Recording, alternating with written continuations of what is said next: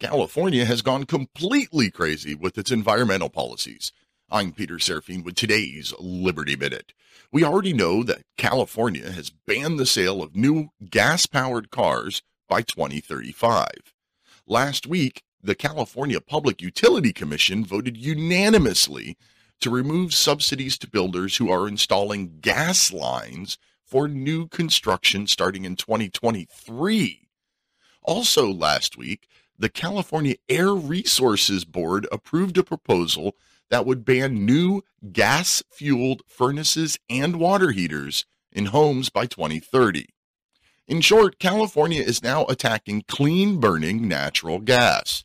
The state that has rolling blackouts every summer and tells people not to charge their electric cars is trying to eliminate every alternative to the unreliable electric grid. California is actively trying to send itself and its residents back to the 19th century before electricity with no alternatives. Find more news and commentary at liberty-lighthouse.com.